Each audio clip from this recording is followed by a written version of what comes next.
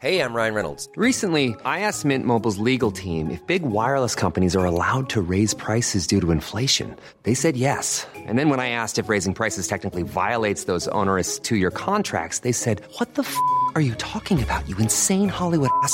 So to recap, we're cutting the price of Mint Unlimited from $30 a month to just $15 a month. Give it a try at mintmobile.com/switch. $45 up front for 3 months plus taxes and fees. Promo rate for new customers for limited time. Unlimited more than 40 gigabytes per month. Slows full terms at mintmobile.com. Ryan Reynolds here from Mint Mobile. With the price of just about everything going up during inflation, we thought we'd bring our prices down.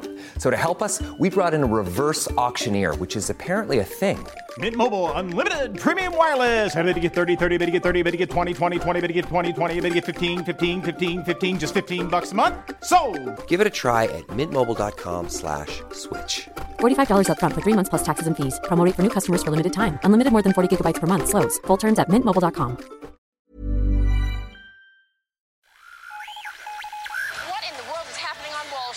Economic indicators. Who knows where this is going to end up?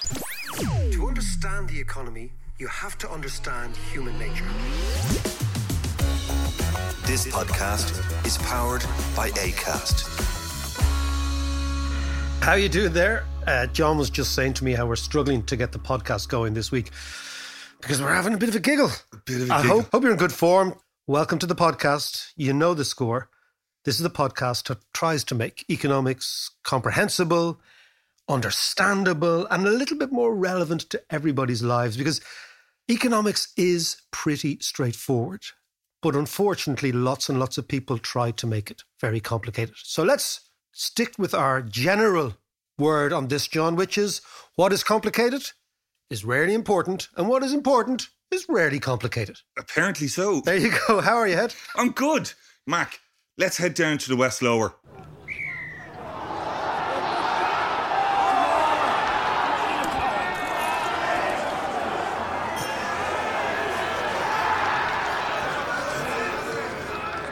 So we're back, John. You never, only 2 weeks ago we were in the West Lower. Yeah. You were watching. Throw us over one of those prawn sandwiches there, will you? Two prawns. No, but the prawn sandwiches is Roy Keane in Man United, in Old Trafford, in the Stratford end. We're going to get a look. We're going to be talking about vaccines. We're going to talk about Joe Biden. We're going to be going to the UK to talk to the chief political editor of the Financial Times about the resurrection of Boris Johnson. We've loads of stuff going on, but we're just going to do a little bit local today in respect of Davies stockbrokers. But the West Lower, if you don't know, is the area of Old Lansdowne Road, which is now called the Aviva Stadium. Aviva is not some Celtic goddess, but it's an English insurance company. Such More or less the same thing. Yeah, such is the way this country works, you know. You think it's Cuchulainn or some sort of Celtic goddess of fertility. No, it's actually an English insurance company that sponsors our national stadium. But the West Lower stand, so just imagine this, is the best views in the house, just in front of the president. Seats are rarely sold because it's a corporate jamboree. If you want to see how the Irish economy works at the higher echelons, just rock up to a rugby match in the West Lower and you see all the players and all the captains of industry. And John, they were caught with their pants down this week. They were. They were, absolutely. But explain it to me because, you know, I'm not really sure what happened there. Okay, so what happened is Davies Stockbroker is the biggest stockbroker in the country. Yeah. Probably got to think about 60% of the market. Yeah. Always very much regarded as the blue-blooded stockbroker. It is the primary dealer in Irish government gilts, Irish government bonds. Very much, you know, if you're a big Irish corporate, you go to Davies. This is the whole thing. And there has always been, I think, a certain amount of fear of them in the market, the way they behave, and probably about a certain amount of corporate jealousy as well, because they are the biggest players, etc. But, and this is the thing, as a stockbroker, you're supposed to represent the interest of your client, right? So if I go to you, right? That stands to reason. So here's the story, right? I won't give you it doesn't really matter the background. It was an Anglo-Irish deal. But what basically happened was the shares in Anglo-Irish Bank. Yes, the former Anglo-Irish are falling. Some guy owned these shares and he was being represented by Davies, right? Names don't really matter. Yeah. And Davies are employed by him and paid by him to get the best price for his assets. Sure. So he's trying to sell these shares. And the fellas from Davies say, listen, mate, we'll just say, we can only get you 20 quid. That's the best price we can get you in the market. Right. So your man says, okay, fair enough. I'll sell my block of shares to a client of Davies, who he doesn't know. So it's fair enough. Yeah. What the Davies guys did is they got together a consortium of their own senior management. Right. They bought the shares from your man for 20 when they knew they were worth 30. They knew they could sell them on for 30 in the market. That's the deal, right? It doesn't really matter who the people are, the amount of money, et cetera, et cetera. At its core now, that's stealing from your client. Yeah. So the central bank, right? The central it's bank. So blatant. I know, it's so blatant. And then, of course, the characters involved are all the senior management. So the central bank gets alerted to this and basically says, hold on a second, this is wrong. After the usual Irish thing, it takes years and years and years, right? But they find Davies. When did this happen, by the way? On Friday. No, sorry. When was the original deal Years done? ago. Years ago. It was years ago. Yeah, 2013 or 12 or something like that. So a long time ago. Jeez, so it took them this long to get... I know. It's the Irish, it's the Irish. It's like the tribunal. If you remember the tribunals in Ireland, right? Yeah. If you were a corrupt politician and you wanted to set up a process of investigation that would not investigate you, you would set up a tribunal. Right. And that's exactly what Ireland did, right? So it's true. Like you couldn't have engineered it better if you were trying to hide something, right? Anyway, the central bank fined the company. So think about what's happening here. The senior management set up a consortium, and they're shareholders, right? They're the major shareholders, in order to enrich themselves. Yeah. Number one. The crime in the eyes of the central bank, and rightly so, was basically you robbed your client. Yeah. And you paid yourself, you enriched yourself. But the central bank then fined the company Davies. Right. But the company Davies is owned by other shareholders. So what you have is something called minority oppression in this case. The rest of the shareholders who did nothing wrong. So like, let's say Davies, there's 200 employees there. Right. 16 fellas took cash, right? But the company itself has been fined. So all the rest of the shareholders have actually to stump up for the crimes of the big guys. So that's, of course, is something weird. But again, it'll be very interesting to see what the Irish corporate sector do.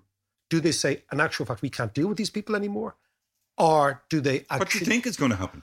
Look, I think it's inconceivable that the senior brass there can remain in place if there's a thorough investigation. Yeah.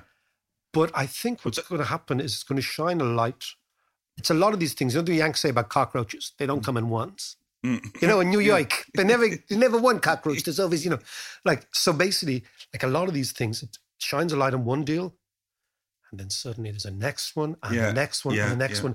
And you find, and I mean, if this is found to be endemic, this sort of insider trading, this sort of jobs for the boys, this sort of the West Lower, as we said, then they've got a serious problem. But they were fined for odd million quid, weren't they? For a company that's worth apparently about 350 million. So it's nothing to them. And then just promised that they'd never get caught again.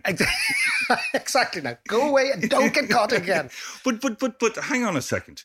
Because this is such a blatant scam and daylight robbery. It is robbery. I mean, but the sanction should not be a fine. It should be prison, surely. Well, this is what I look. If you were a political... So basically, and again, the politics, this is quite interesting, right? Fianna Fáil and Fine Gael are in power with the Greens, right? This should be an open and shut case that the government should say, look, this is wrong. We're going to investigate. We cannot have corporate behaviour. What the government is it's allowed Sinn Féin and the people before profit to run with this. Yeah. As if the government are on side with the insiders, right? I would think if you're falling in the polls as the government is, what you would just say is, hold on a second, here's an open goal for us. We'll go and investigate this, But apparently not. But I mean, what is interesting is one of the recurring themes in Ireland for people inside and outside is the closeness and the proximity and the golden circle and the fact that there's lots and lots of people seem to be very, very interrelated. This could be the beginning of a serious investigation into the finance game here, which could be quite interesting. Jeez, if we're not careful, we might have another tribunal or two. Or 5, exactly.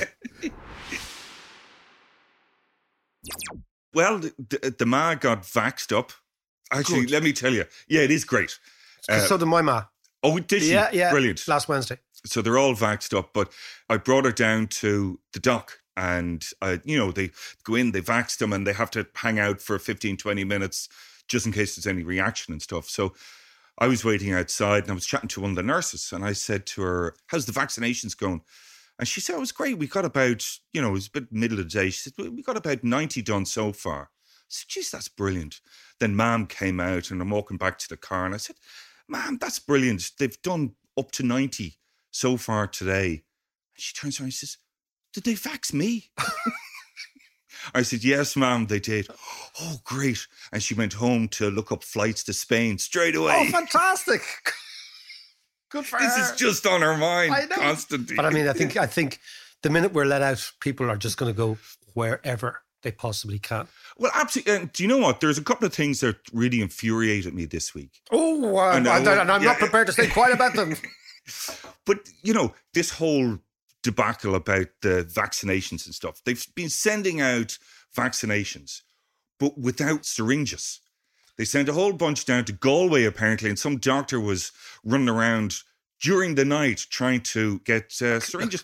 That's like selling somebody petrol without a car. It's mad. It's mad. It's bonkers. Well, I mean, I think vaccinations now, John, are political destiny. This is quite clear that if a country or a politician or a group of politicians gets the vaccination right, the political upside is enormous for us. And we're going to talk about Boris Johnson in a couple of minutes. Yeah. With Robert Shrimsley, because Johnson's having this honeymoon period again. Yeah. Because So the it Brits seems. have got the vaccine right. I have an idea, which is, on Paddy's Day, Micheál Martin isn't going over. Yeah. Which I actually think is wrong. I think he should have gone. If they're letting 500,000 Brazilians in, why can't your man go off? Absolutely, Right? Jesus. I mean, it's Wokepedia gone mad. Yeah, Right? yeah. He's the Taoiseach. His job is different to everybody else's. Yeah. He's not a podcaster. Do you know what I mean? Like his job is different, okay? And Maybe it should be. well, it's true, actually. That would be a funny podcast. It would. But- Like those fireside chats that FDR yeah. used to do.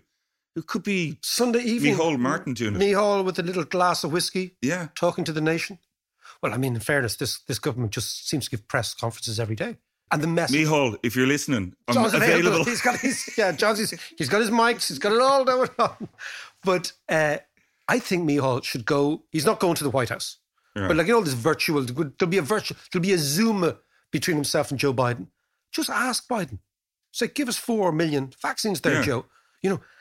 And the reason I think this is a runner is that the Yanks now, their vaccination program is phenomenal. It's that idea that we've talked about before, that the Americans start slowly, but when they actually get going, the country is so big, it's so productive, its manufacturing base is so unbelievably strong. Its infrastructure in terms of getting things done through the army and whatever, so they're doing 2.5 million vaccinations a day. Joe Biden came out this week. They were hoping at very best when he was inaugurated that in the first 100 days they'd do 100 million vaccines. Yeah. They're going to have 350 million ready. It's all going to be done by May.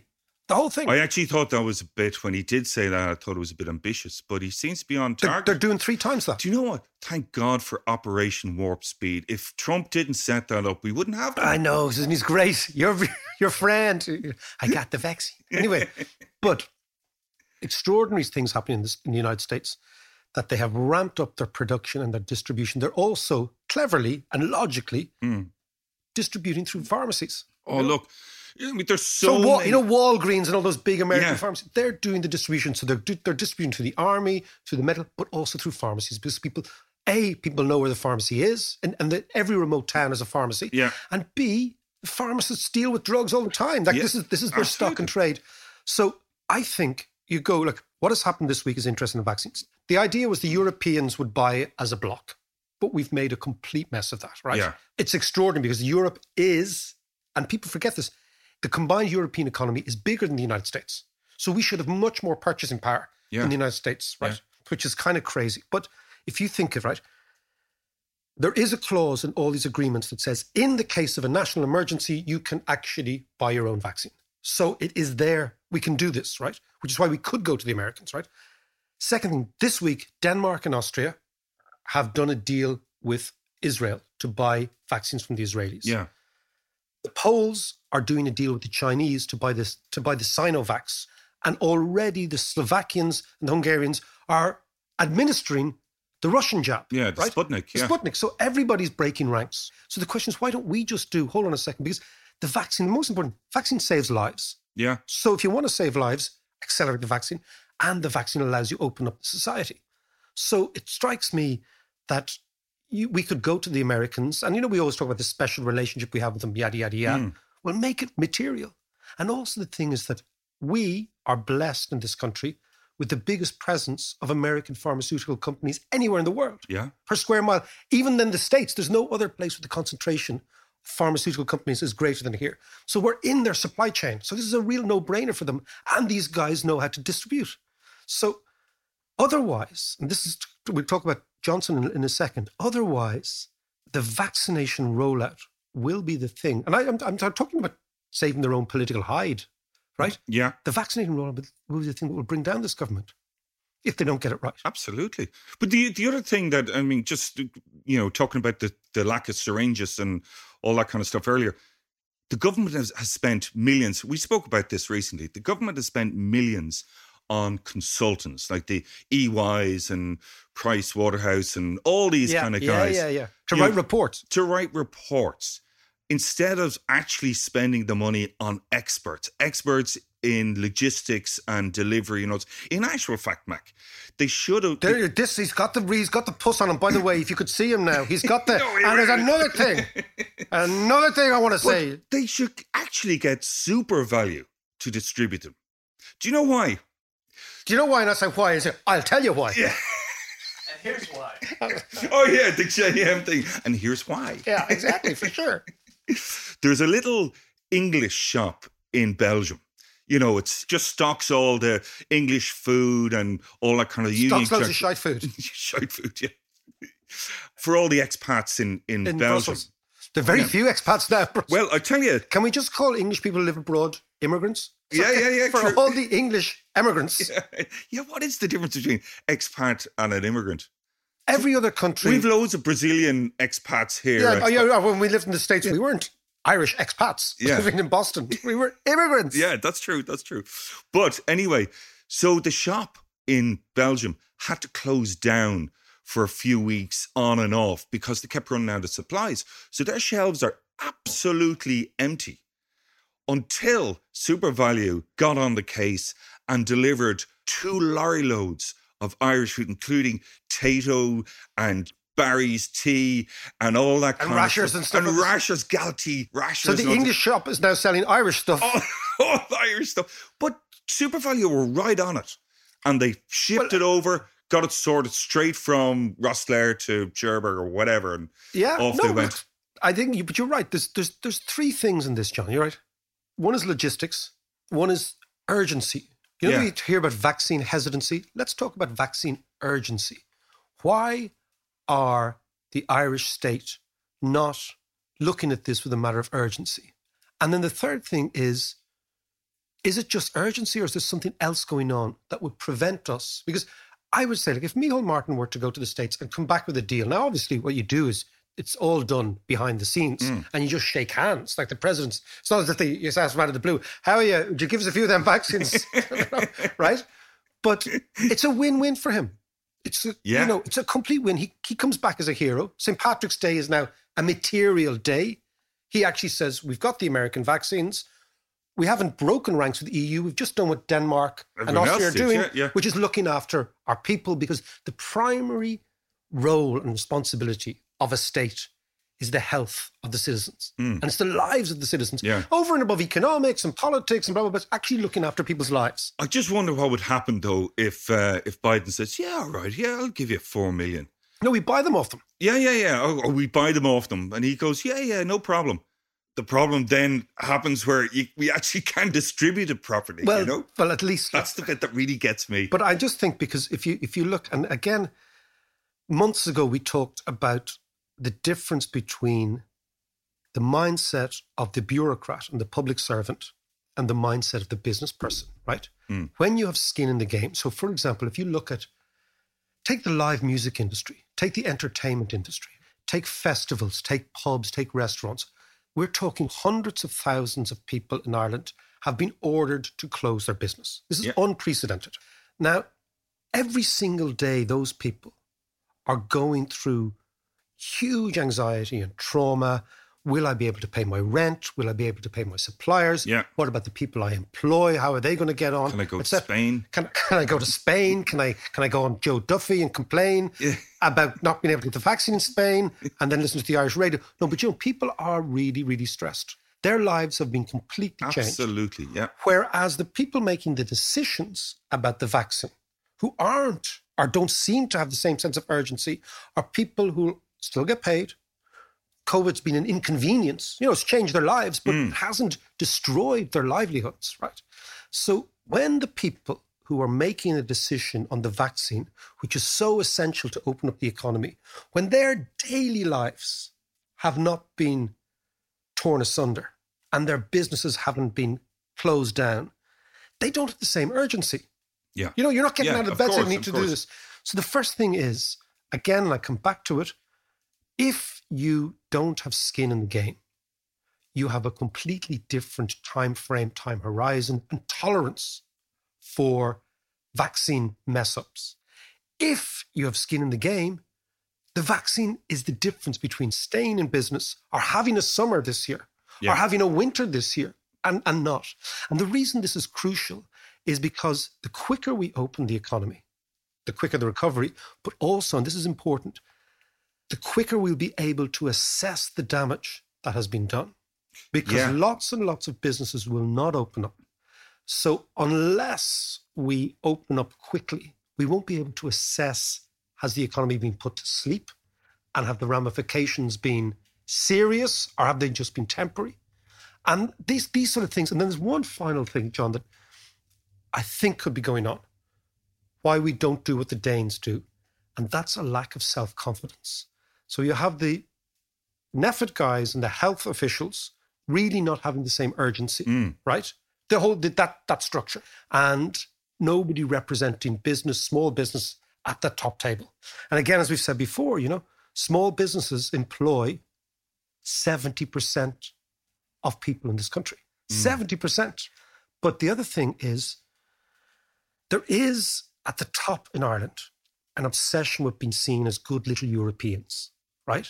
Yeah. And they misdiagnose supplication for strength, right? That it will not look good if Ireland breaks ranks because they don't have the self-confidence of a country like Denmark. Denmark is a member of the European Union, has been for years, actually joined the same day as we did, right? But the Danes, if they didn't join the Euro, they said, no, we're not really into that. We'll move you along. They didn't join the Euro. They've always done their own little thing because they're self-confident. Yeah. Because they know their strengths, right? Whereas it's the good room idea. Yeah. Whereas we seem to have this fear of being seen in Brussels to be slightly beyond the pale. And again, after Brexit, we're going to talk to Robert now in a second about that, but it strikes me that there's two things going on. The vaccination hesitancy or lack of urgency comes from the fact that skin in the game they do not have. But the second thing is, I also think that breaking away from the EU, we will be the last to actually look for vaccines from somewhere else because of this good little European idea. Yeah. And the crazy thing is, looking after your people is the DNA of politics. Of course it is, yeah. So ultimately, vaccines are destiny. If you get it right, look at Joe Biden, right? People thought, Sleepy Joe, he's not going to do anything. Even in this podcast, lots of people said, well, he won't do much. Yeah. He's done a hell of a lot. But crucially, Americans feel safe. That's the thing.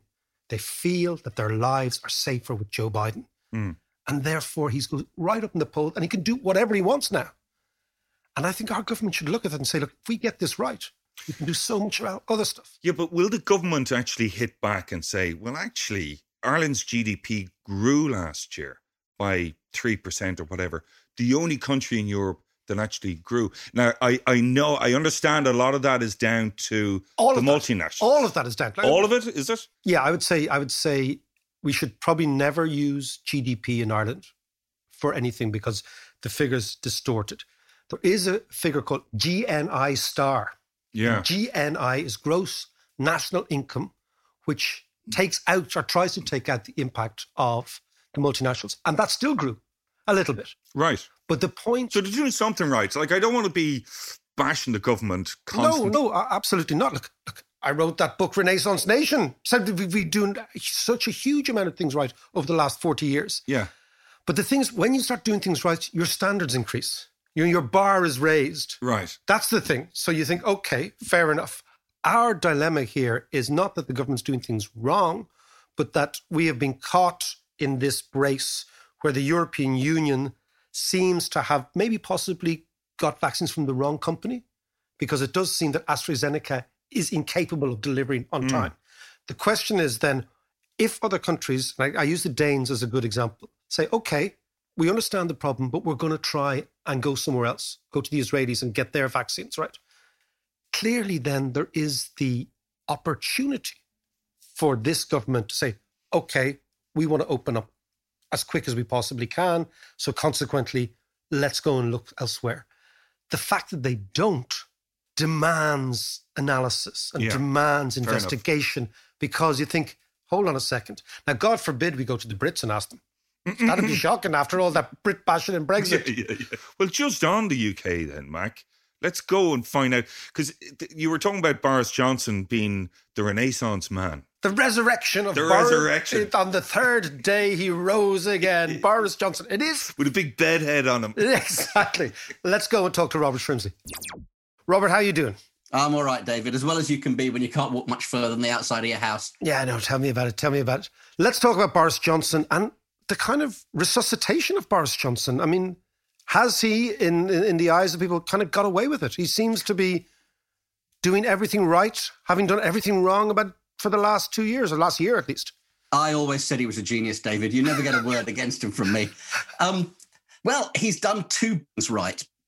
And it may well be that that's what matters in the short term. And obviously, three, if you believe in Brexit. You know, one has to accept that he's been successful in Brexit on his terms. But I was talking to a senior conservative the other day, you know, the idea that we would be applauding and that the opinion polls would be rising on a prime minister who's overseen, you know, the highest death toll in Europe, you know, 120,000 plus deaths from it, and that he would actually be coming out of this crisis at least as strong as he was going into it, is quite something. And he said, yeah, but, you know, it's not how you start, it's how you finish. And nobody remembers Norway when you've had D-Day. And the truth is... That's a very good point. That's a very good point. I mean, it's not a great analogy because Norway is what brought down Chamberlain, but, you know, we get the point. And he has had two really important victories, is not quite the right word, but two really important moments in this COVID crisis. One is the furlough scheme, which showed the government acting in the way it could against a foe that it didn't control, and saying, okay, look, we might not be able to control this virus, but we're going to make sure you don't starve. We're going to keep your wages coming. And the second, obviously more recently, was the vaccine. And the vaccine has worked. The vaccine policy worked. The British government got it right. They put the effort in. They brought the right people in to supervise it. They bought early. They made sure the stocks are up. And the NHS is experienced at delivering mass vaccine programs. And of course, then you have the added bonus from the political point of view that while the British vaccine program is working well, the European vaccine program is working terribly. And he is able to say, it's because of Brexit that we're able to do this. So what has happened is people are looking at Boris Johnson saying, look, you know what, he got this right. You know, and it also plays testimony to the point that I always sometimes forget, is that voters actually don't really believe governments can do very much most of the time. They have quite a low opinion of what governments can achieve. And so the expectations of people like you and me who spend our life obsessing about politics is way higher than the expectations of ordinary voters. That's true, actually. Who think that's most very governments true. are useless and who don't believe that the opposition would be much better. And so what they're saying is, well, look, you know, of course it's a crisis, but, you know, it's a crisis for everyone. Everyone's doing badly, but he did the furlough. He's done the vaccine. You know, he's done all right in this, and that's their position. He seems also to have maybe shied away from the media. I don't see him that much. Is that a tactic as well? Like less exposure rather than more? I'm not sure about that. I think he was doing a lot of press briefings in the height of the crisis. Last couple of weeks, maybe a little less. I think he's been pretty active. I also think the point is he is obviously, like anybody, more confident, more comfortable when things are going well. And I think at the very worst period, around the end of December, January, where things looked really bleak for him and he was being blamed for not locking down early enough, people were talking about how he could be gone by the end of the year, end of 2021, that there could be plots to remove him. And now, obviously, he's just a bit more relaxed. Things are going in the right direction. The Brexit deal got done. The vaccine program's kicked in and it's working. And he's just in a more comfortable position.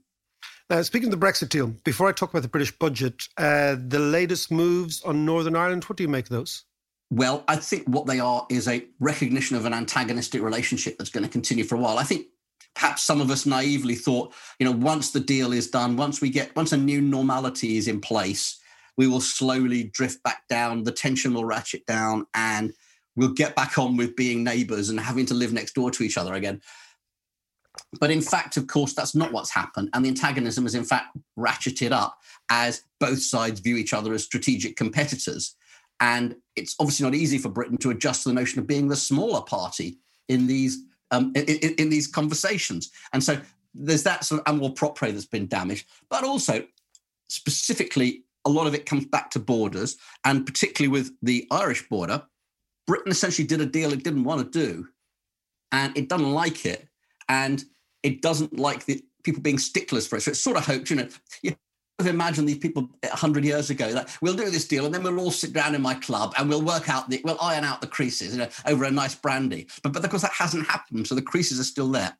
And there's political pressure within Northern Ireland. And I think Britain has decided that playing nice hasn't particularly been beneficial. We may as well just hang tough and say, no, we're not having this. And of course, the particular moment when the European Commission disastrously, momentarily threatened to close the border over vaccines was just the perfect cover for the unionists in Northern Ireland and the British government to say, well, hang on a minute, what's good for the goose is good for the gander. And I think what you're seeing is a more antagonistic approach being embraced by Britain as well. I mean, I do have to say, I think on the specific issue that they do have a point. If you're going to extend the deal, you don't really need to agree to extend the supermarket rules at the very last minute. You can do it with a month's notice. So I think there is a bit of sort of argy-bargy going on there as well. And Britain's just said, we've had enough. Let's see what happens if we do it. Yeah, so it's basically a suck it and see. It puts the Irish government in a difficult position.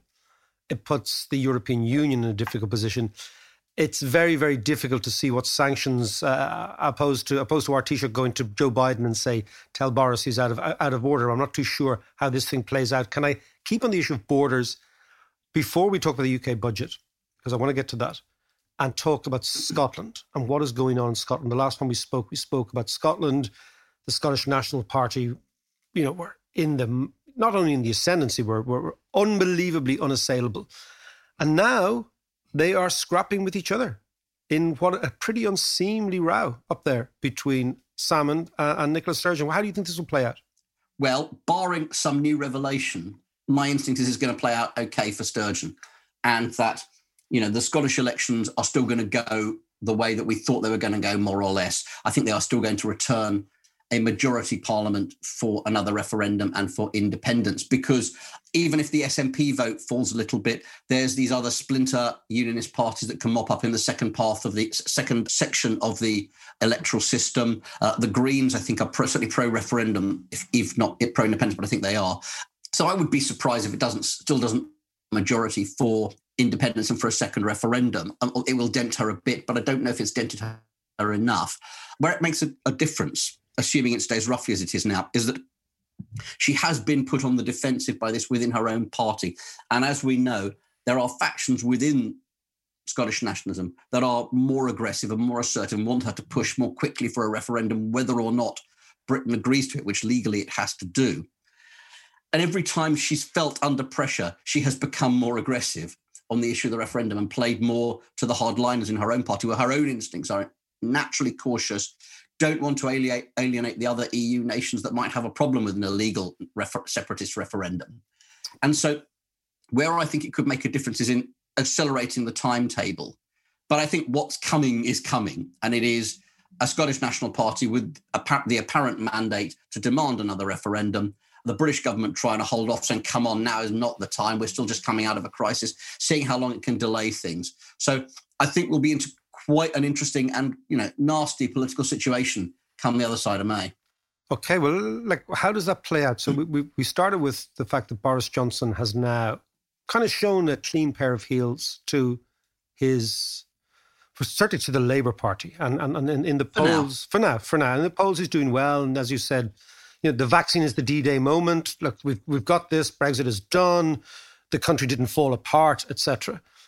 Where do you think the UK is in 5 years' time? I know that you and I are doing this gig on the FT weekend gig next Friday evening, but where do you see the UK, just to preempt that, where do you see the UK in 5 years' time?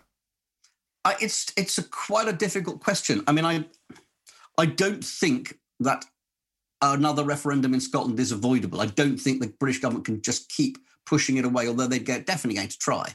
They do have a sort of quite useful strategic zen about them, in which they just say, we're just going to push and just see if the other side do something stupid. Let's give them the chance. So they will give the Scottish nationalists the chance to mess up in some way. The polls on independence have narrowed a little bit from having a small but clear lead for separatism for most of the time since Brexit. They're just beginning to narrow again, as I think Scots perhaps begin to look at this again and don't love some of the things the SNP has been doing. And of course, the other point about the border rows that the UK is having with the EU now is, there is nothing to what could happen if you had an independent Scotland, with a border that really, really matters on the British mainland. And I think the strategy of the UK is now to start saying, okay, you want your referendum, we want to see the full plan. We don't want any of this nonsense that we got away with during the Brexit referendum. Yeah. We want to see what's the currency, what's the plan for the border, what's the plan for free movement, how many years are you going to have the pound, how many years are you going to have the Scottish crown or whatever it is, when are you going to join the euro? And they're going to do what I think John Howard, did in Australia on constitutional matters, where you just say, we want the whole plan. And then when you've got the whole plan, you start picking away at it. So I don't know that it's a given that Scotland goes independent at all. I think it could be quite close and quite tight, and we're not sure how it will play out. We know that Boris Johnson's not at all popular in Scotland. So the simple answer to question is I don't know. I think it could be very, very close. As far as Northern Ireland goes, if the Unionists can just settle down a little bit, then then a lot of the talk about reunification seems to me a bit further down the road than everyone always assumes. I think you're right. And actually, if it could get to a comfortable position, then it could be in a really, really good place, because it's in both. It's in the single market for trade. It's in the customs union. It's got open borders with Ireland, and it's got some advantages of trade with Britain. That's quite a good place to be if it can deal with it. And it is clear from the poll. Although I find the polling within Northern Ireland very, very erratic, but it seems to me that the underlying and most reliable polling does not show a desperate urge yet for reunification. And it certainly shows the older population very concerned about things like the NHS and losing that. So I think it's a much longer fuse with Northern Ireland than people necessarily assume. I think you're completely right. And I think if the Unionists could see the economic advantages of being this region with a foot in both camps and said, look, what did Ireland do? Oh, they got this multinational thing going. Okay, well, let's try and do that. And there's clearly British companies that would like to relocate to Northern Ireland in order to avoid all the Brexit, all the bureaucracy regarding red tape, etc., exporting to Europe out of Northern Ireland. But unfortunately, unionists rarely see the strategic plan. That's just part of their... Patently, a sleeper cell of Sinn Féin. The DUP has clearly been the greatest weapon for reunification over the last 5 years. I've never seen a party so inept in its strategic thinking as you support Brexit, you oppose every single manifestation of Brexit that can happen. And then you complain about...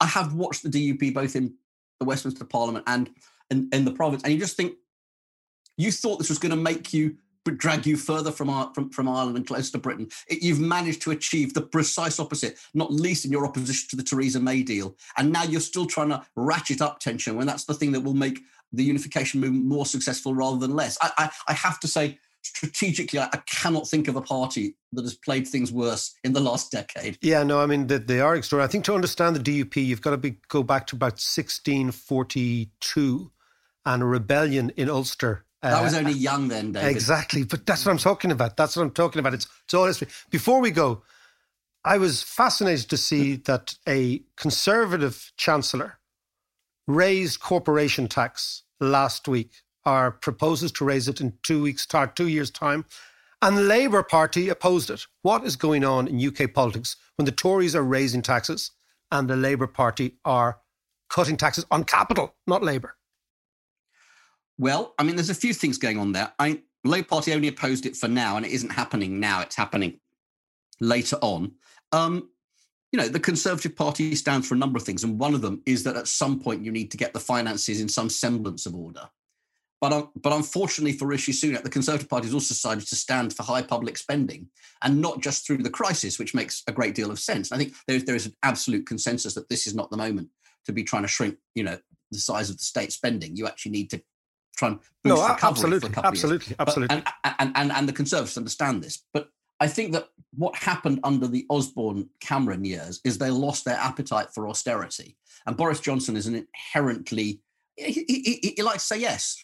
So he's a prime minister who doesn't like to hurt minority groups if he can avoid it, doesn't like to disadvantage them financially. He wants everyone to be happy.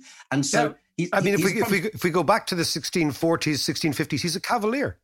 He's not a roundhead. He's a cavalier. Oh, but very much a cavalier, yeah. And the Conservatives saw that they went too far in the austerity period.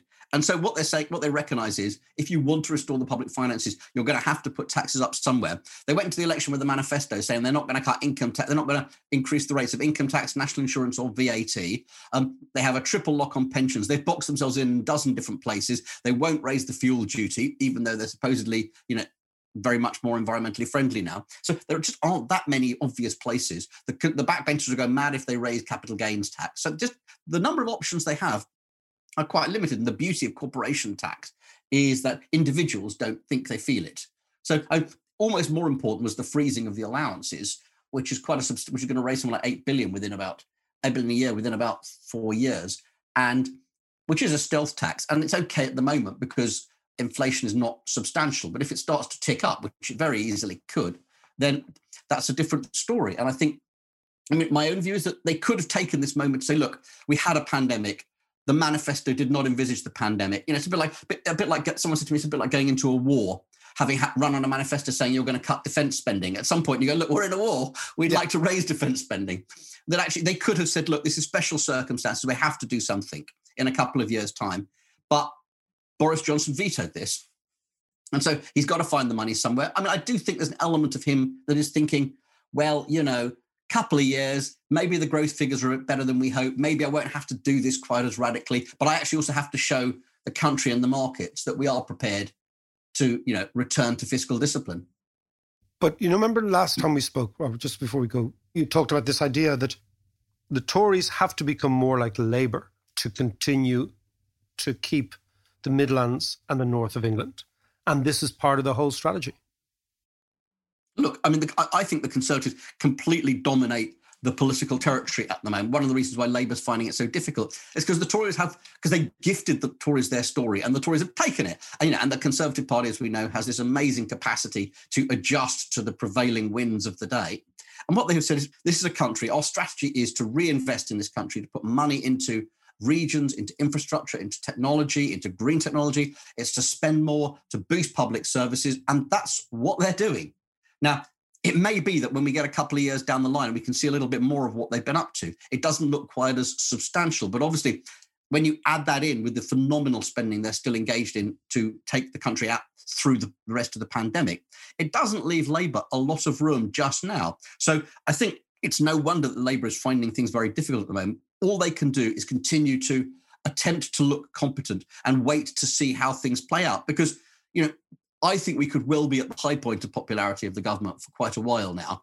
Things are going to get tougher. Unemployment's going to go up. Schemes are going to be withdrawn. Brexit effects across the country in small clusters are going to be felt. And it could well be that within a year, nobody's feeling quite so bright and breezy about things. And at the moment, Labour just have to hold it together and stop indulging in some of the into Nissan warfare, which is going on. I mean, and that's a whole other story because the Corbynites can't allow a semi-centrist to be seen to succeed.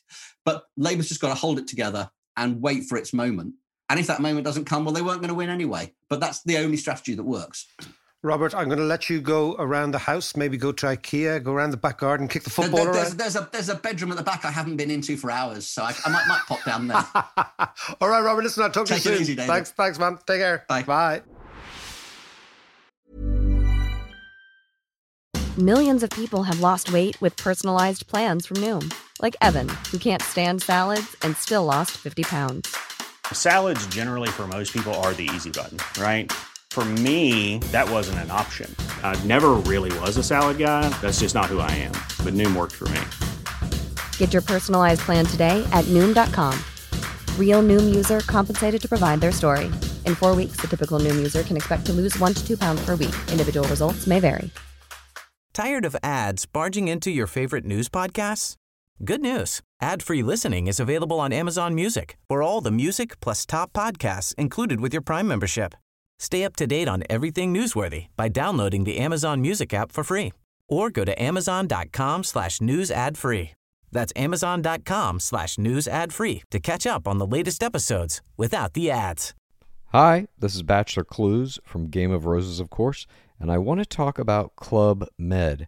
Everybody knows Club Med has been the pioneer of the all-inclusive resort since 1950 with almost 70 resorts worldwide, ranging from beachside destinations in the Caribbean and Mexico to exotic locations like the Maldives and Morocco, or even the mountain destinations like Japan and the European Alps.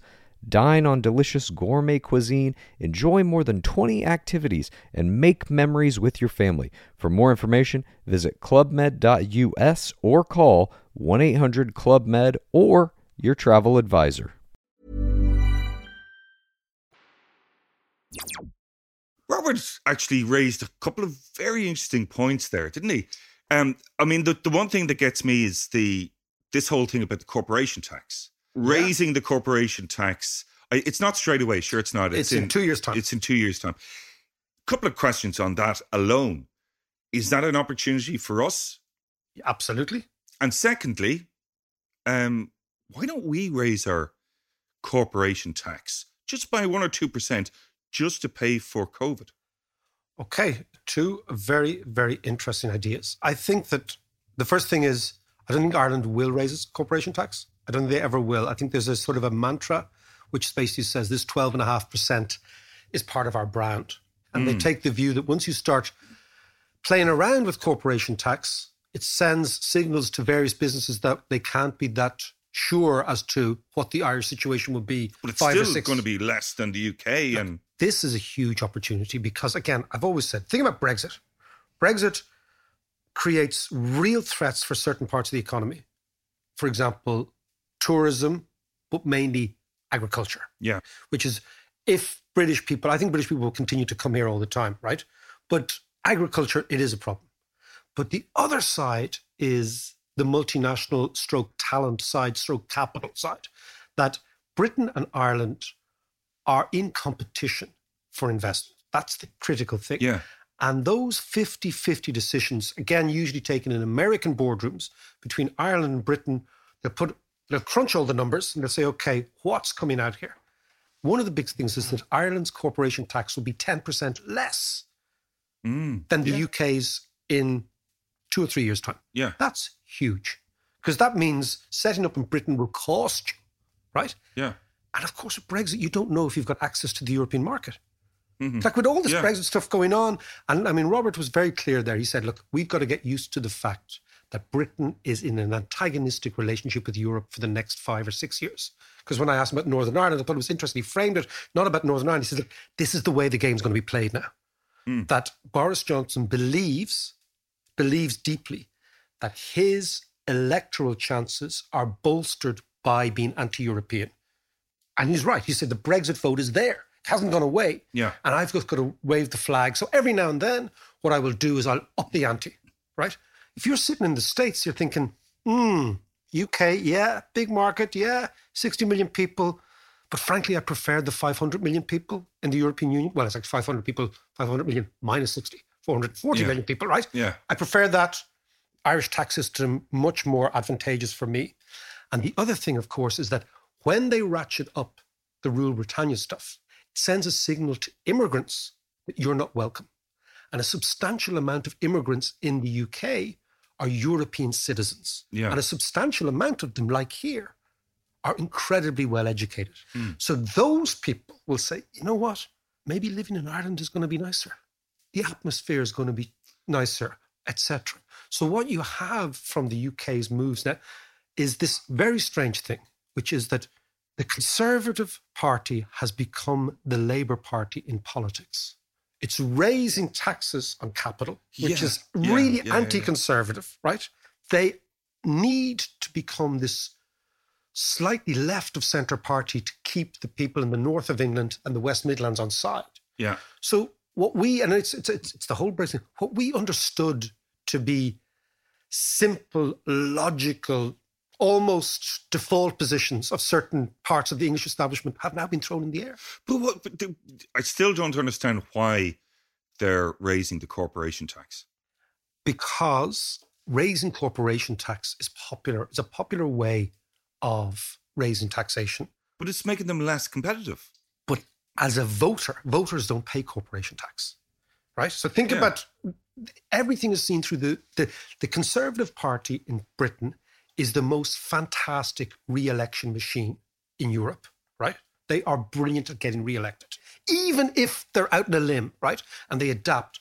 What they're looking at is they're talking about focus groups, and what they're looking at is if we can raise money from capital, yes, it might make us uncompetitive, but it makes us very popular on the street, because that's just average short-termism, though. The Conservatives are always short-term. That's why they keep winning. They're always short-term. The whole mantra of the Conservative Party is we don't believe in anything, right? That's what it is. Which way is the wind going? Let's adapt to it. And it's a very successful strategy because it means that you're always slightly on the zeitgeist. What destroyed them was the fact that Tony Blair was much more on the zeitgeist. Right. And Tony Blair understood that if he brings Labour to the right, he can tap into a disaffected Tory vote. And what Johnson has done, he's done the opposite. He's brought the Tories to the left. And that's the way he's going to win elections. And that's what we're seeing right now. Just before I let you go, on Thursday, we have a very interesting interview with John Collison. John Collison is the youngest self-made billionaire in the world. Irish guy with his brother. They run Stripe, a internet payments company in San Francisco. We're going to be talking to him about an initiative at the University of Limerick where he's trying to create the software engineer of the future. So that's on Thursday. See you then.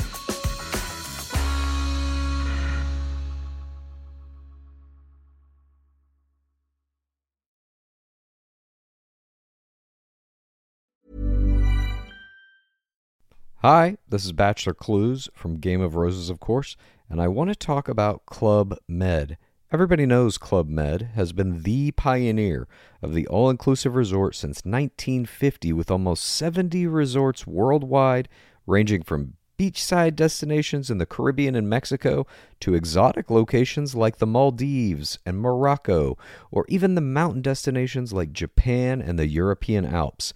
Dine on delicious gourmet cuisine, enjoy more than 20 activities, and make memories with your family. For more information, visit clubmed.us or call 1-800-CLUB-MED or your travel advisor.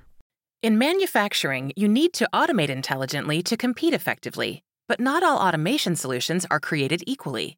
AGVs and AMRs driven by Bluebotics Ant technology offer robust, accurate performance and native interoperability, because your material handling can be smarter. Visit antdriven.com, that's ANTdriven.com, to learn more.